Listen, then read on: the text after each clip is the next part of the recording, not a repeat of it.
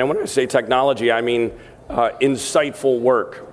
Coffee is one of the largest, it's the second largest traded commodity in the world, next to oil.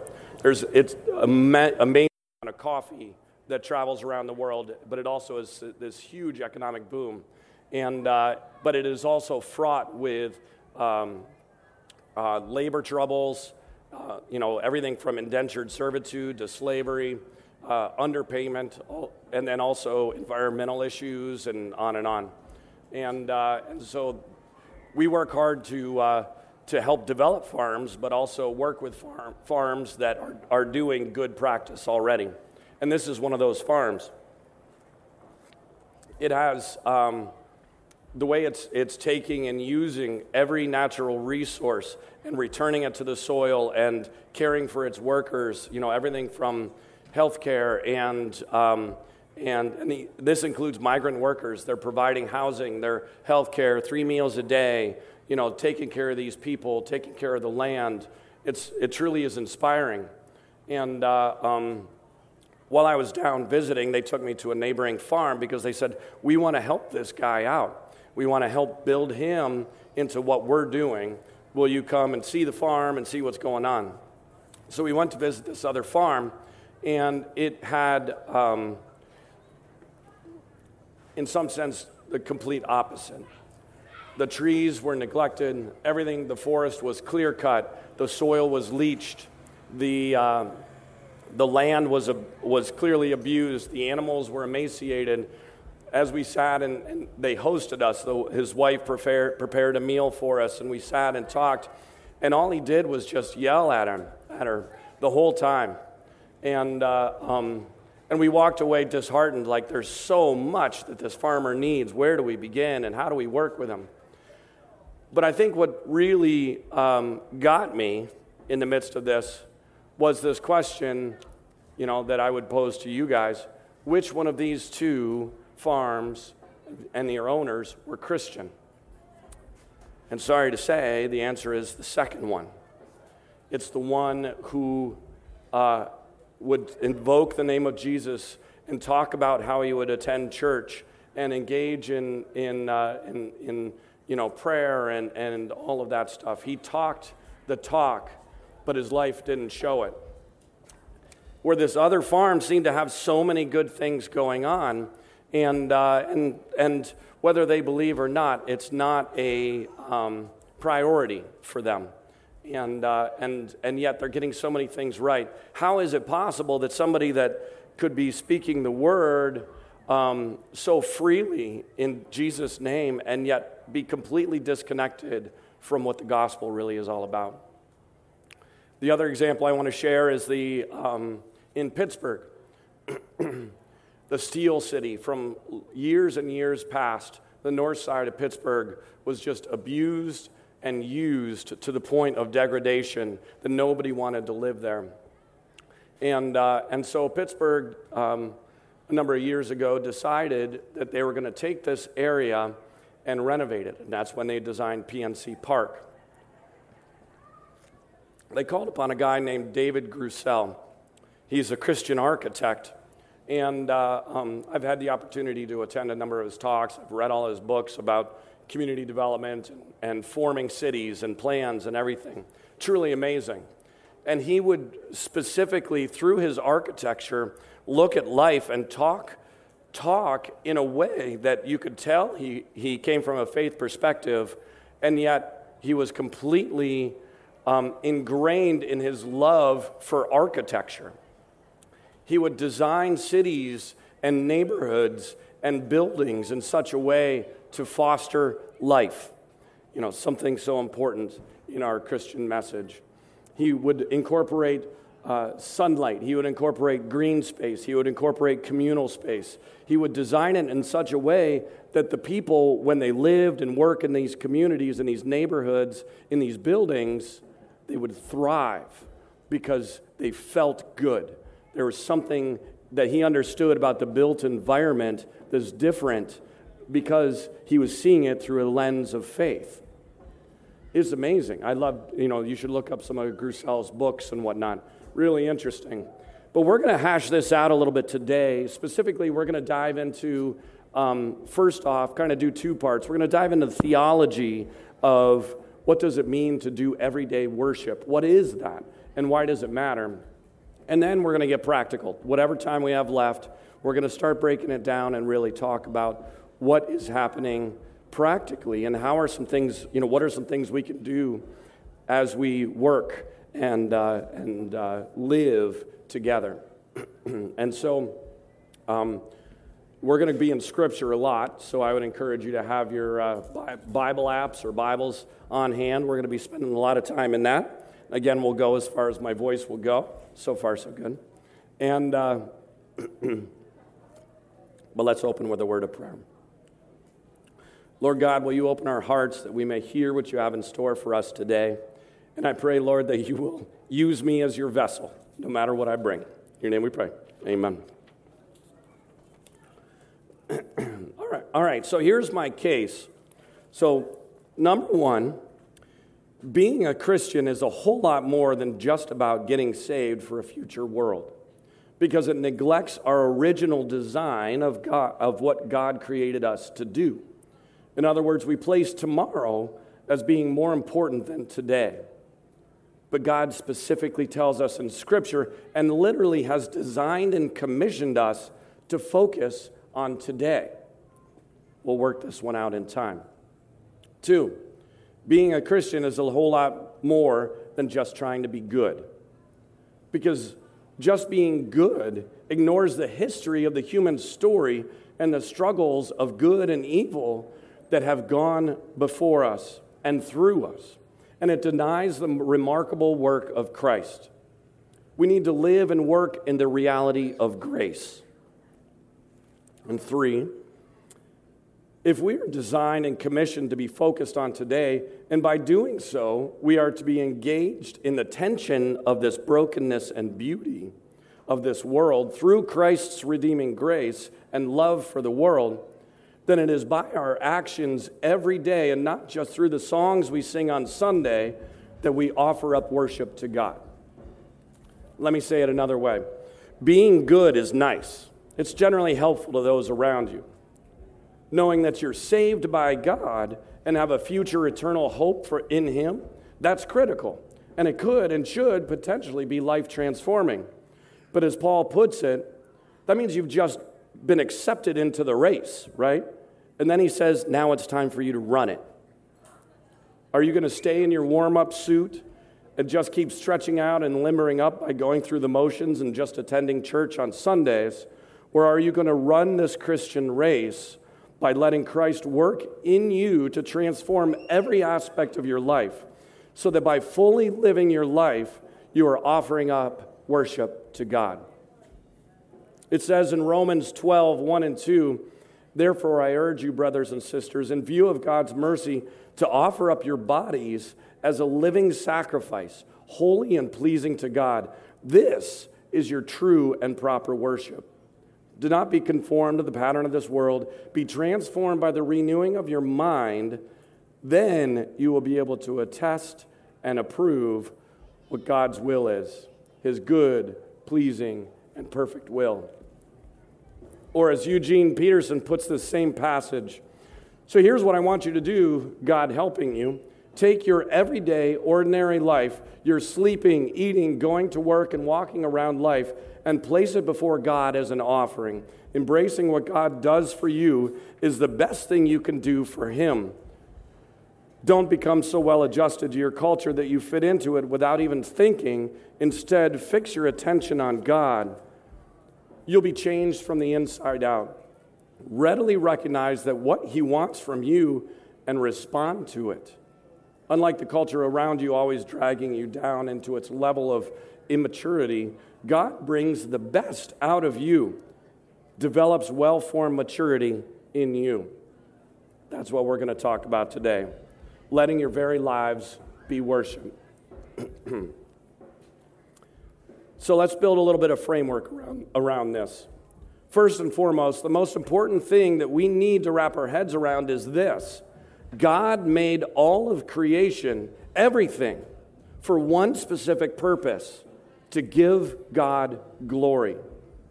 Or another way to say this would be that if every created thing is intrinsically designed so that by doing its creaturely activity, whatever it's designed to do, it is in its very nature worshiping God. Well, how do we know this? That's easy. There's lots of scripture that talks about this. First of all, God created the world in Genesis 1, and every time he created something, he called it good and pleasing. And then from there, it says in Psalms 19, the heavens declare the glory of God. The skies proclaim the work of his hands. Day after day, they pour forth speech. Night after night, they reveal knowledge. They have no speech. They use no words. No sound is heard from them. Yet their voice goes out into all the earth, their words to the ends of the world. Psalm 96:11. Let the heavens rejoice. Let the earth be glad. Let the sea resound and all that is in it. Let the fields be jubilant and everything in them. Let all the trees of the forest sing for joy. In other words, let creation worship. Romans 1:20. For since the creation of the world, God's invisible qualities, his eternal power and divine nature have been clearly seen, being understood from what has been made. And so, from what that sounds like, as squirrels do their squirrely things, they are in worship to God. As they're collecting nuts, right? And they're storing up for their winter harvest. As bees buzz and pollinate. As the flowers bloom in the spring. As lightning cracks in the sky. Every aspect of that is worship to God by its intrinsic nature as being created by God. It is doing what it was designed to do. Therefore, the question we need to remember is this: why would we, who are a very part of God's creation, in fact, considered the jewel in his crown of creation, as described in Genesis 1 and Psalm 8 and elsewhere, are we not designed to worship as well? And mind you, I'm not talking here at the moment about what we say to God in worship, but literally in the intrinsic nature of what it means to be human. So that lends to the question, what are we humans to do in order to be worshipful? Thankfully, Genesis 1 and 2 lay that out for us very clearly.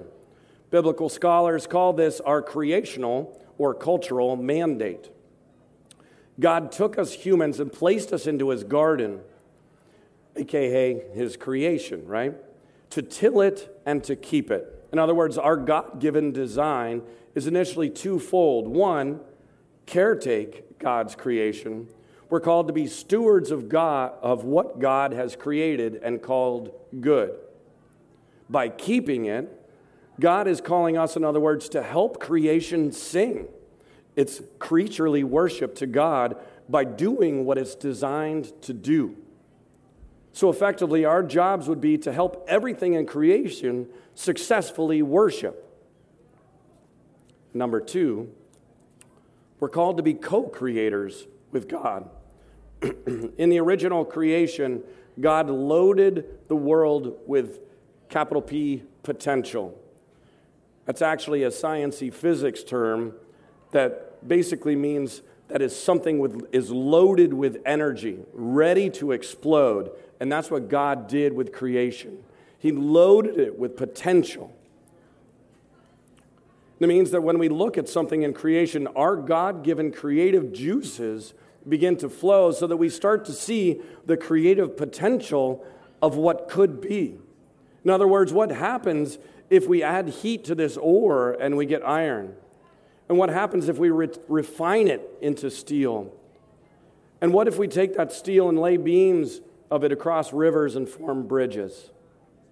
Or what if we round it into wheels or build high radio towers or make minute circuitry? From accountants crunching numbers to drivers hauling trucks, builders making houses, parents raising children, winemakers making wine, engineers designing buildings, teachers raising up generations, and governments managing communities, All of this is creating culture. All of this is tilling the earth.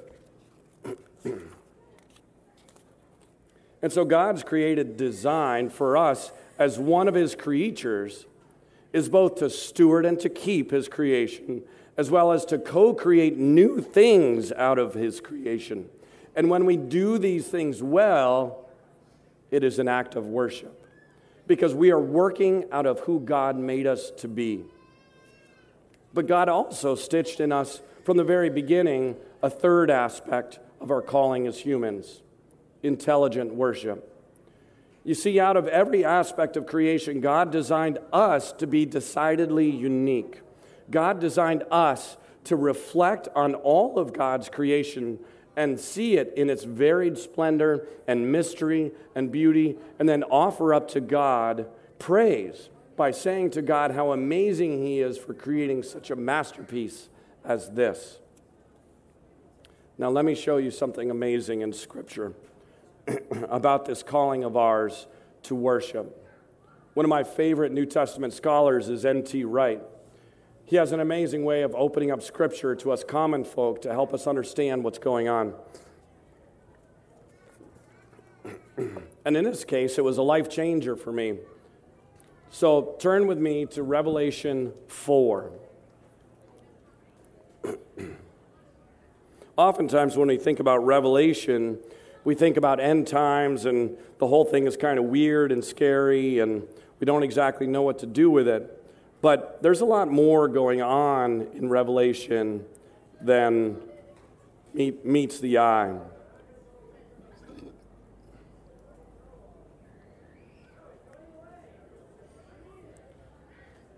So, NT helped me understand one major thing that this starts to lay out in a big picture. He says that if you think about heaven and earth, there's a way to think about it. You know, there's like Scripture describes it as like going up into the clouds. And, you know, science is like, well, yeah, I mean, the cosmos goes on to forever. So is God beyond that? What is it? And T says it a little bit differently. He says, think of heaven and earth as kind of like two sides of a coin. And there's this barrier separating us so that we can't see heaven. But heaven and earth are interrelated and interlocked, so that when something happens on earth, it happens in heaven.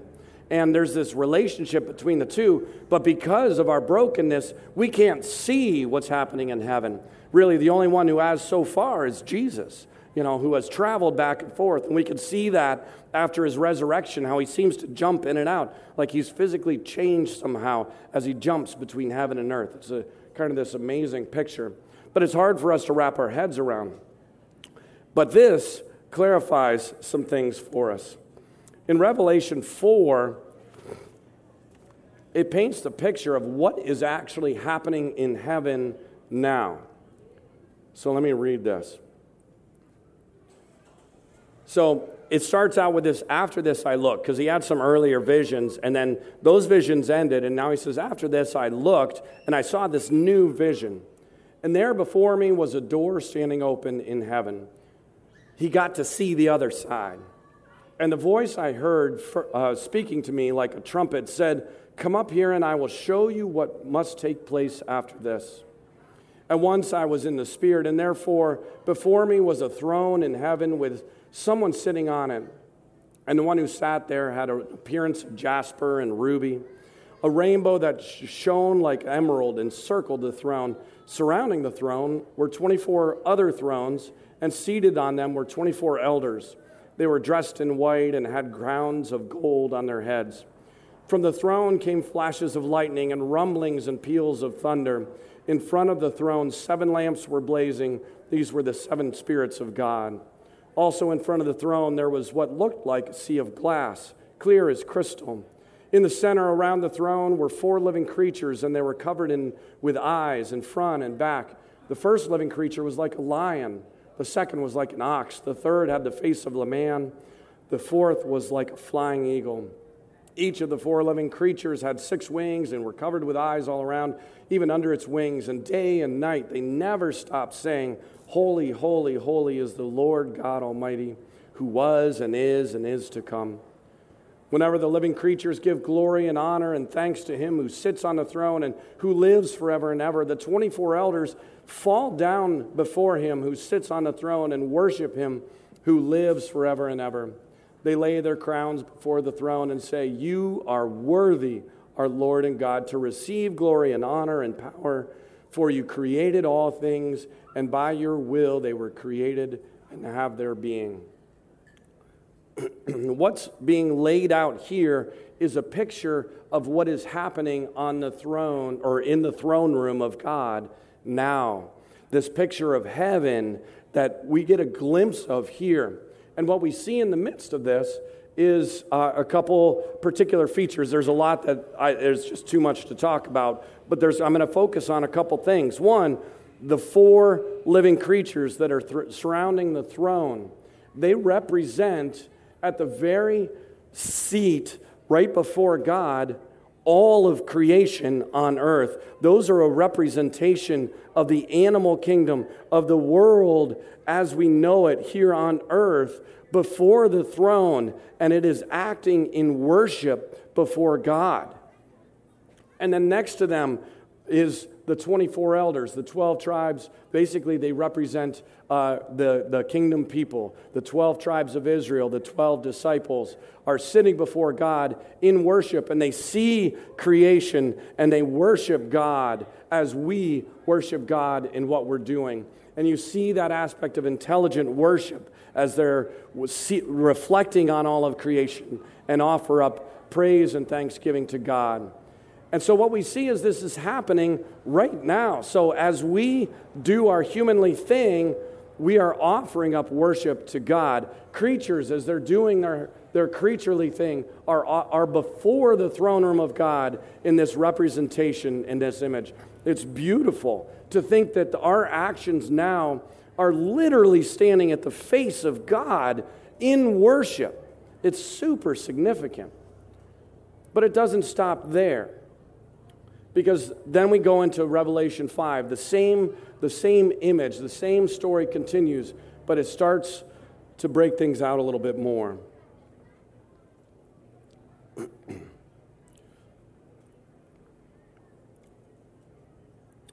Then I saw in the right hand of him who sat on the throne a scroll with writing on both sides and sealed with 7 seals. And I saw a mighty angel proclaiming in a loud voice, "Who is worthy to break the seals and open the scroll?" But no one in heaven or on earth or under the earth could open the scroll or even look inside it. What's going on here? In God's hands, as it unfolds, we see it at the end of Revelation 5, going into Revelation 6. We see the scroll of the future, of God's future plans for his creation, for everything. And he's holding it in his hands, and he says, who's ready to open this? Who's ready to move into the future? But no one is worthy to open the scroll. And it seems that everything has come to a complete halt. Nothing in heaven and earth is worthy to move God's creation into the next phase of the great plan. Why? Because they're all broken. You see, on the flip side of the coin, Genesis 3 changed everything in every way. What do we remember about Genesis 3? If we truly are to worship God, not as robots, we need to be given a choice to worship God. We reflect on God's creation and worship God in both word and deed by being truly humans.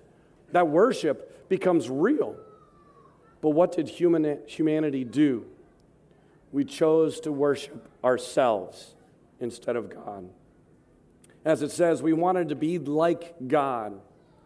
And as it says in Romans 1, we gave up the truth for a lie. And that introduced sin everywhere. We cast blame on others. We judged and compared and dehumanized.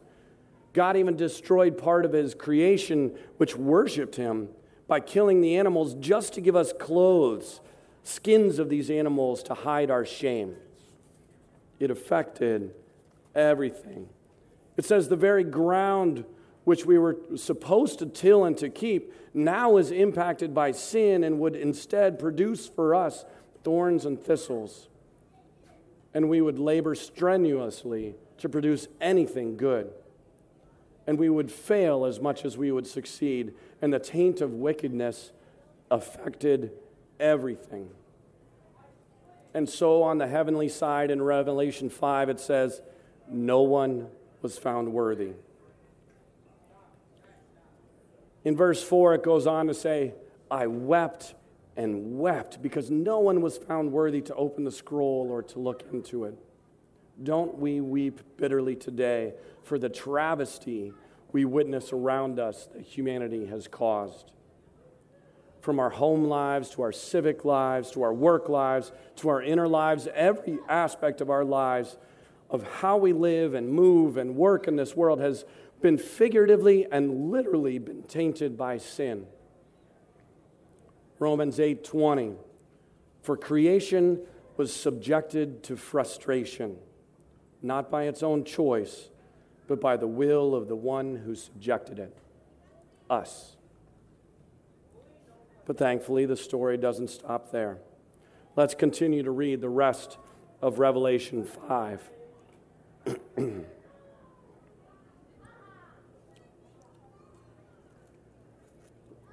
Then one of the elders said to me, do not weep. See, the Lion, the tribe of Judah, the root of David, has triumphed. He is able to open the scroll and its 7 seals. And then I saw a lamb looking as if it had been slain, standing at the center of the throne, encircled by the 4 living creatures and the elders. The lamb had 7 horns and 7 eyes, which are the 7 spirits of God, sent out to all the earth. He went and took the scroll from the right hand of him who sat on the throne. And when he had taken it, the 4 living creatures and the 24 elders fell down before the Lamb, each one holding a harp, and they were holding golden bowls of incense, which are the prayers of God's people. Again, this connection of heaven and earth happening right now. And they sang a new song, saying, you are worthy to take the scroll and open its seals, because you are slain, and with your blood you purchased for God persons from every tribe and language and people and nations.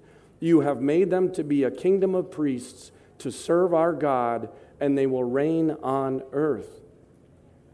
And then I looked and heard the voice of the many angels, numbering thousands upon thousands and 10,000s upon 10,000s. They encircled the throne and the living creatures and the elders, and in a loud voice they were saying, worthy is the Lamb who was slain to receive power and wealth and wisdom and strength and honor and glory and praise.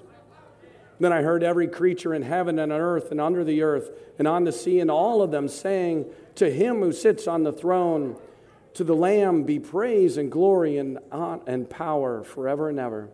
And the 4 living creatures said, amen. And the elders fell down and worshiped. Did you notice that? Everything on earth and everything in heaven and all of the people worshiped Jesus. Not just us. All of creation. Let's break that out a little bit. Jesus, the perfect Lamb who was slain, victor over the grave, the new true Adam, the first true human, is worthy to open the scroll of the future. It has changed everything. That change began 2,000 years ago on the resurrection morning, as it says in the Gospel of John. It took place on the first day of the week. That's a clear reference back to Genesis 1. The old creation has passed away and the new creation has begun. What we witness here in Scripture is no small gospel. This story of good news is not about saving souls to go to sit on a cloud somewhere. This is about God reclaiming and redeeming all of creation at cosmic scale. Colossians 1:15-20. The Son is the image of the invisible God, the firstborn of all creation. For in him all things were created, things in heaven and earth, visible and invisible, whether thrones or powers or rulers or authorities. All things have been created through him and for him.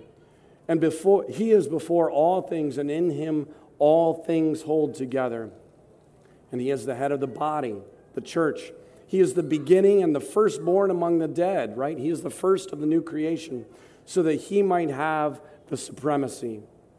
For God was pleased to have all his fullness dwell in him, and through him to reconcile to himself what? All things, whether on earth or things in heaven, by making peace through his blood shed on the cross. God did not say that he was pleased to reconcile to himself our souls and scrap the rest of creation, this creation that he originally created and loved and called good before the fall. No, in Colossians it says that through Jesus, God was pleased to reconcile to himself everything. And so if that's the question, that poses a question to us.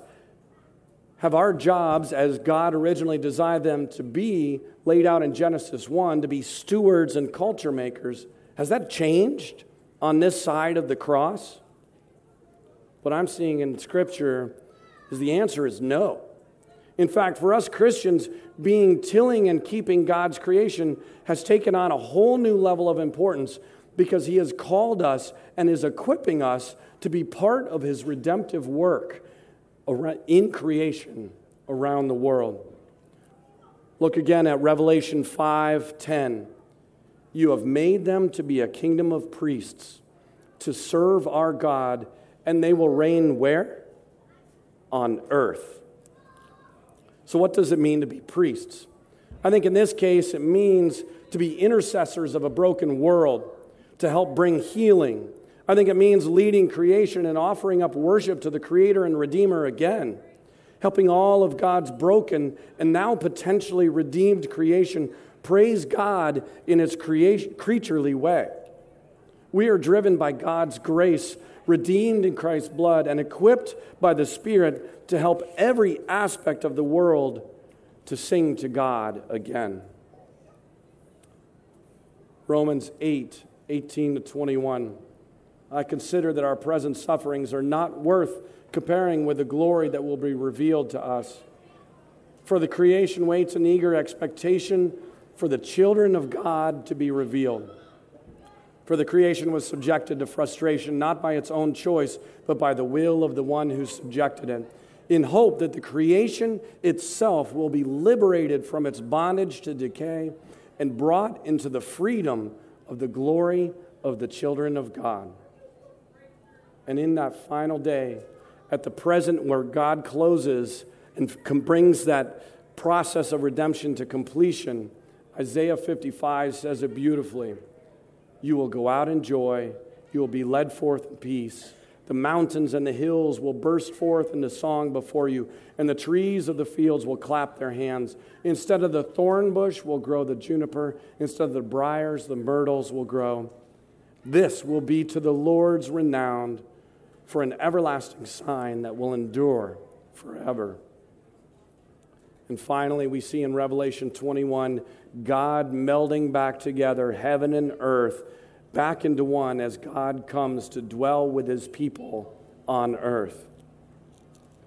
And you know what's cool? Look at Isaiah 60. This one gets me pumped. It's used as a foretelling of the final day of the current age and the beginning of the new days. It reflects Revelation 21 in its vision of light and splendor and being in the presence of God. But it also says the kings of the earth will bring to God the fruits of the nations. Who are the kings? Well, in Psalm 8, it says it's us, right? In Isaiah 60, it describes that these kings of the earth bring the cedars of Lebanon and the ships of Tarshish and the herds of camels from Midian and gold from Sheba, and they will be presented to God as an offering.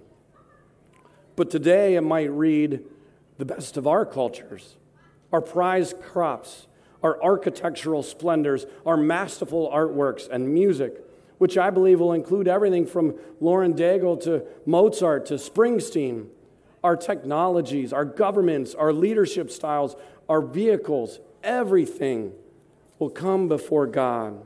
And we will present them to God as an offering, the works of our hands, and we will bow before and worship him. And you know what I desire for him to say to me on that day? You know, Greg, how you designed that company, how you cared for your staff, how you really cared about quality and creativity in your product, how you loved your neighbors, how you raised your family. Well done, good and faithful servant. And he will take the stuff from my life and he will refine it into what is truly good. And it will become part of the splendor of God's finished new creation. That is what I work for. That is what I wish for. And that's what drives me. And therefore, that is ultimately my worship. Everything matters. Because if it matters so much to God that he would die for it, that it might be redeemed to him, it should matter to us. Then all of a sudden, this opens up a whole new perspective on life and purpose. And this conversation, of course, could go in a whole lot of different directions at this point.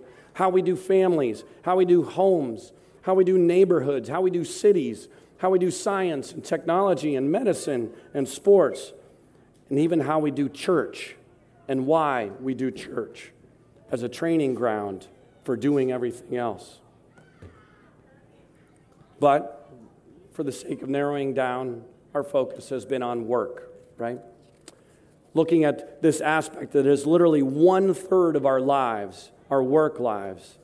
And it's important to realize that as we go into work, whatever that work we're called into is a calling, is worship.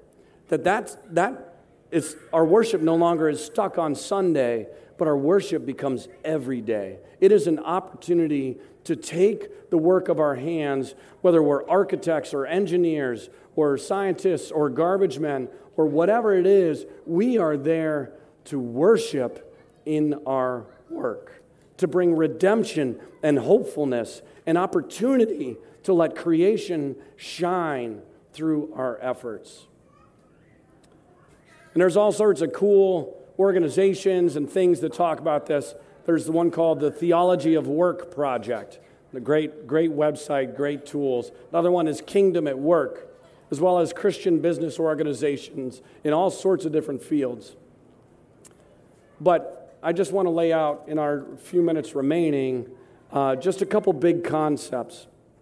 When I was first starting out after college, I worked for a guy named Howie. He had a physician recruitment company, and I was his IT guy. And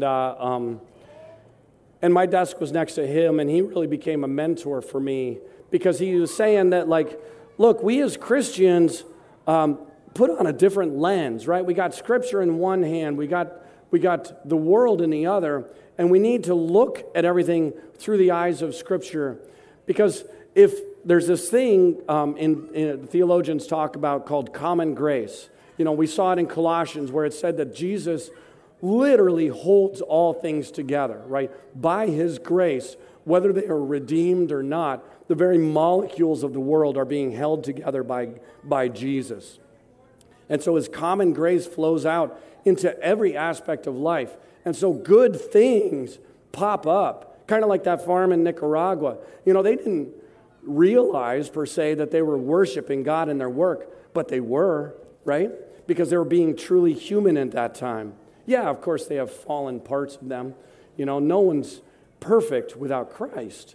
But what we see is glimpses of hope. And so he was saying, when you're in your work, it doesn't mean you have to like create a completely Christian version of the engineering or science or music, whatever it is, because some of that stuff is really good, you know, and you can take it and use it and celebrate it because of common grace. But then the parts that are broken, that's when we really shine, right? Because we bring redemption to that. Okay, so this field is really good, but look at how they treat their employees. Look at how they manage their resources. Look at what they do to creation, you know, all of this stuff. Like, let's take those parts and redeem that. This idea of how they do leadership, how they organize their company, that's some good stuff. So let's use that. But let's redeem these parts and make it better, That's what we as Christians are bringing. That's specific grace, where God is working through us to bring redemption into the broken parts. So we have the opportunity to have this even bigger lens where we get to see every aspect of culture and don't just assume that it's either all good or all bad, because God works in amazing ways down the middle through common grace.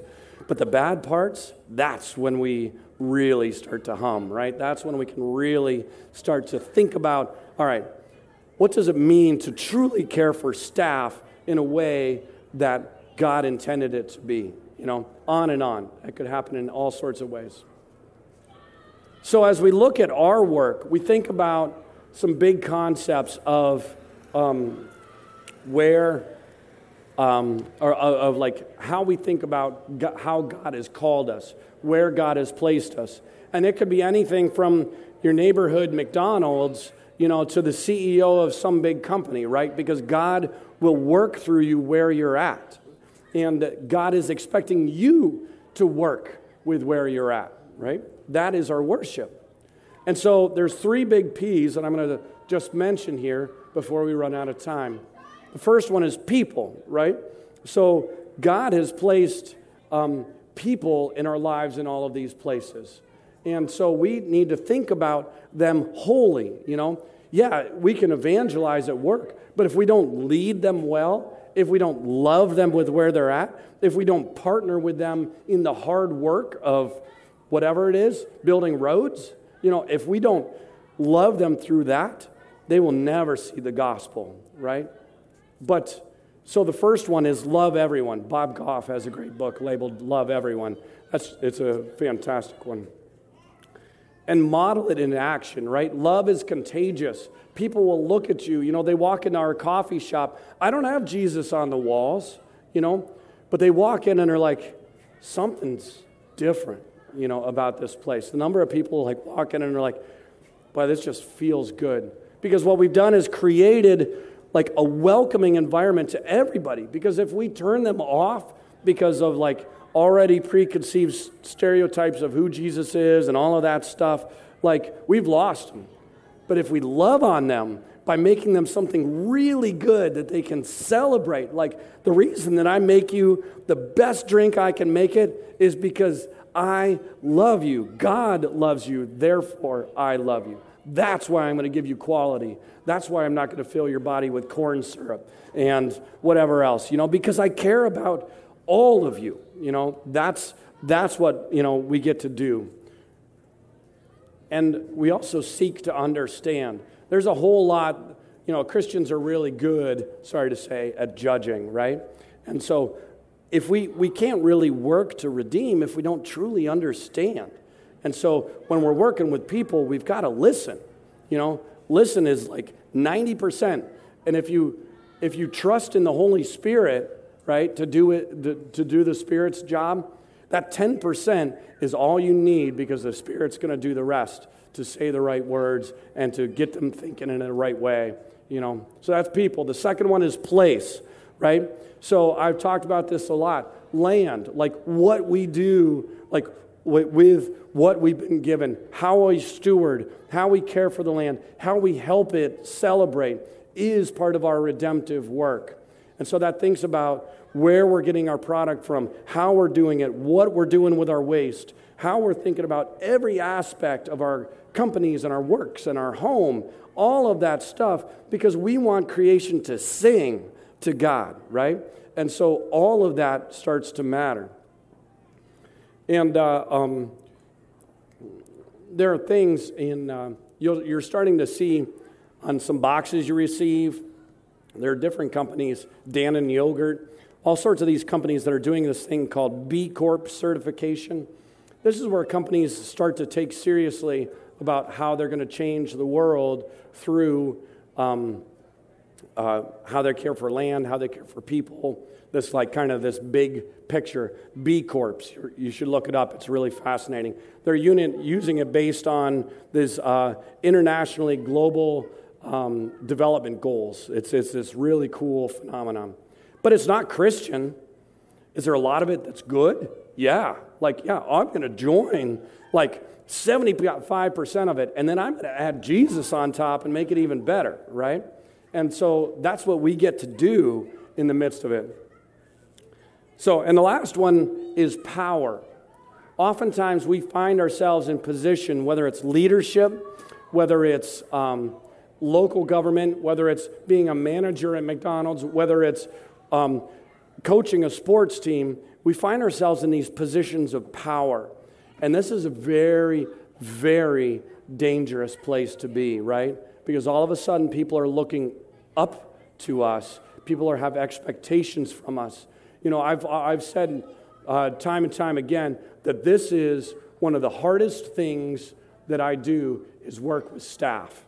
And I love my staff, you know, but it is easily the hardest thing to do because everybody is coming with all of their problems, all of their challenges, all of their stuff. And then in the midst of that, we have, I also say that it is my favorite part of my job because we get to offer a place of redemption and love and community through that. So, all right, people, place, power. Think about the role that you have in communities, in your neighborhood, and use them for the glory of God. Because in the long run, it comes down to the parable of the talents, right? God has equipped you with people, position, place. What are you doing with it? I pray that you will use it for the glory of God. Thank you all.